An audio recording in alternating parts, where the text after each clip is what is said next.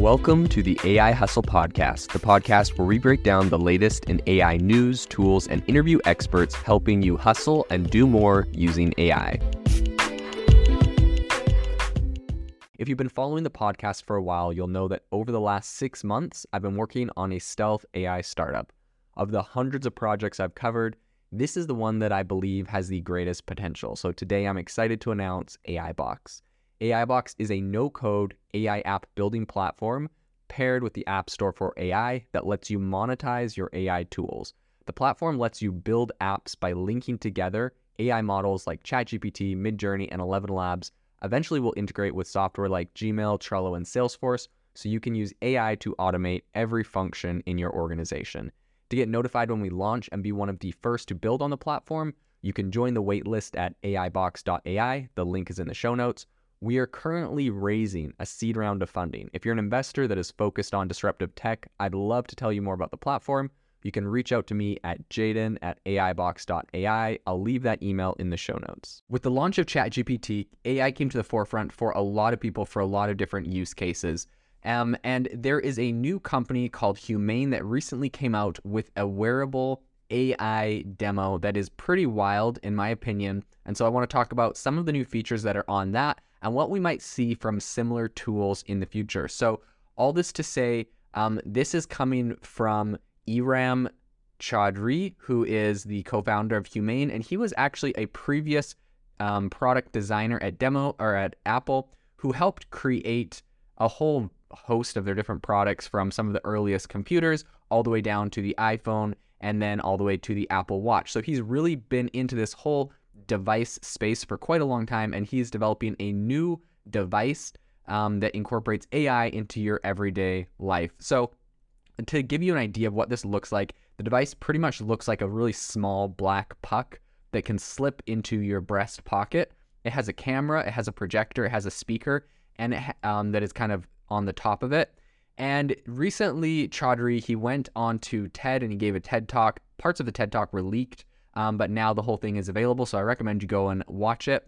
But he essentially walks through a bunch of use cases for this new tool and how it can bring AI into your life, how it can make things more useful for you. So one of the demos that he recently showed on this was kind of like a gimmick in the middle of his presentation. His device started ringing, and then he pulls up his hand and it projects straight onto his hand, like your wife is calling and an answer and a decline button. He's like, oh, sorry, I ought to get this, and answers it and has a little conversation with his wife and then hangs up.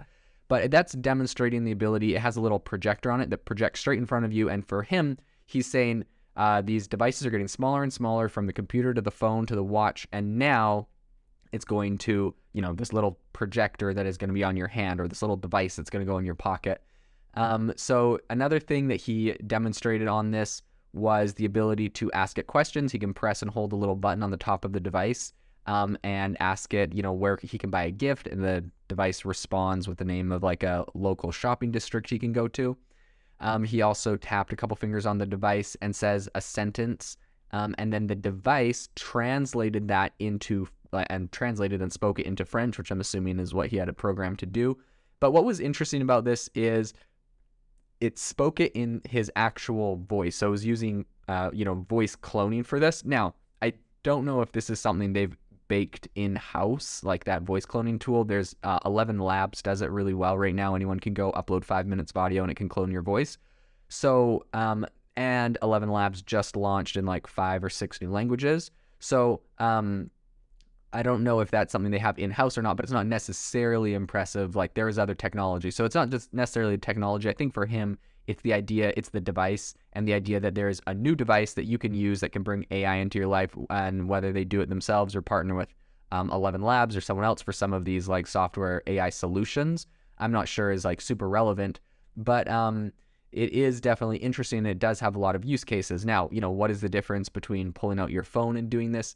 He says that phones are kind of cumbersome, and pulling them up and asking it, how to get somewhere or how to do something takes time, whereas this can be a lot simpler, a lot faster. It's right there. You can tap it. But also, to play the devil's advocate here, if you just duct taped your phone to your front pocket right below you, I'm sure you could get your phone to do like a lot of these different things. Like, I guess you could make like a hotkey or something to integrate with Google Translate, or I don't know, something. Any case, I won't hate on it too much. Like, I think it is a cool device. It is very interesting, but also it's important to say, like, do we need a device, or do we have something we already have that can do this?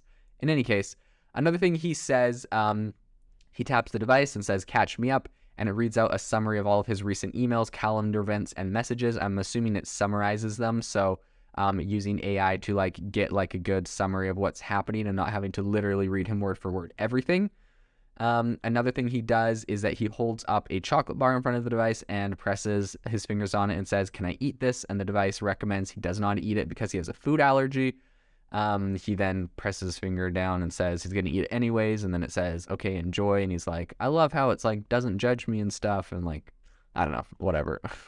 You programmed it to say that. But anyways, another cool tool, another super cool tool, but also like, could you just take your phone and take a picture of a wrapper and on an app that's like a an allergy detection app, and it tell you if you can eat something? Like, yeah, definitely. So I think it's interesting. I think his idea is that we're going to be moving to incorporating AI into our life. He's really against like the whole AR VR glasses thing. He doesn't feel like that. He feels like that sets us apart and takes us out of the real world. And you know, it's kind of like blocks you off. Whereas this is like really incorporated into everything you do. And to that, I do agree.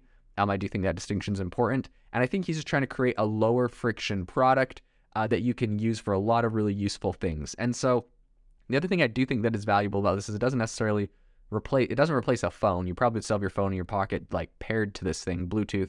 It's almost like a smarter version of like an Apple Watch. It also begs the question of if you could just incorporate a camera into an Apple Watch and do all of these same things, or a camera and a projector. I don't know. Or perhaps you don't want to watch on your wrist and this would be useful. Anyways, I do think is an impressive demo. I'm not 100% sure if this is actually fully functional. You know how these tech companies are with demos these days. Sometimes they, make it look like it's a little bit more developed than it still is. There is a few questions I have about this product, though, beyond just that. Number one is, if you don't have a pocket on your shirt, how does that work? Do you just clip it to your shirt? Is that going to look dorky or bad? I don't know.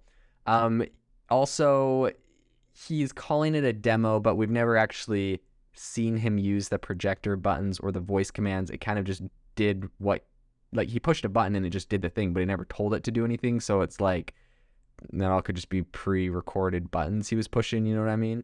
Anyways, maybe it's real, maybe it's not. I'm not 100% sure.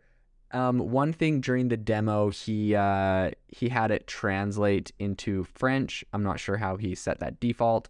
So there's just a bunch of different things where I'm not 100% sure how developed this thing actually is. He did mention, though, that this thing is going to be described as like a privacy-first and safe device. And I think that is going to be one of the biggest issues and things that are top of mind for people before you go and strap a camera to the front of your chest. Like, how is that being used? What is that able to see? Like, do you turn that thing off when you go to the bathroom? Like, come on, like, think of some of these use cases. And in addition to that, like, a really big product now is like those little sliders that you put on top of your laptop camera, right? You can slide it off and it literally puts something blocking your laptop camera, because we know a lot of hackers are able to hack into your laptop camera with different malware, different things, and watch you, which is a very, that feels like a major violation of privacy, obviously. So much so, this product that in a recent laptop I purchased from Lenovo, it literally built into the camera has like a manual like camera blocking switch. So on a tool like this, how does that work? Like, when is the camera on? When is it off? How do you know it's private and safe? I think those are going to be really important questions. Also, how bright is the projector? How loud is the speaker? Is this going to work in daylight? He was in a dark theater when he was giving this presentation. If this is in a crowd, are you going to be able to hear it? There's a lot of just different questions. I think I would be curious to ask him. What about third-party apps? Am I going to be able to get Uber and Spotify on here? So I think there's a lot of different questions for him. I believe this is a very early stage demo. It's going to be interesting to see how this moves forward. But I think broadly speaking, this is a good concept to be considering now, whether or not his product is fully developed, because AI is going to be integrated into all the tools we currently use. It's going to be integrated into our everyday life. And so I think it's going to be important to stay on top of these different products and different ways that AI is trying to be brought into everything from the software we use on our computers to like in the literal room with us with a device like this. So it's going to be interesting to follow and see how this progresses in the future. If you are looking for an innovative and creative community of people using ChatGPT, you need to join our ChatGPT creators community. I'll drop a link in the description to this podcast. We'd love to see you there, where we share tips and tricks of what is working in ChatGPT. It's a lot easier than a podcast, as you can see screenshots, you can share and comment on things that are currently working. So if this sounds interesting to you, check out the link in the comment. We'd love to have you in the community. Thanks for tuning in to the AI Hustle podcast. If you could do us a massive favor, we would really, really appreciate it if you could leave us a review wherever you get your podcasts. This helps people find the podcast. It helps people know this is a good place to go. And we would really, really appreciate it, as it helps us continue to bring on incredible guests and share incredible content for you to listen to.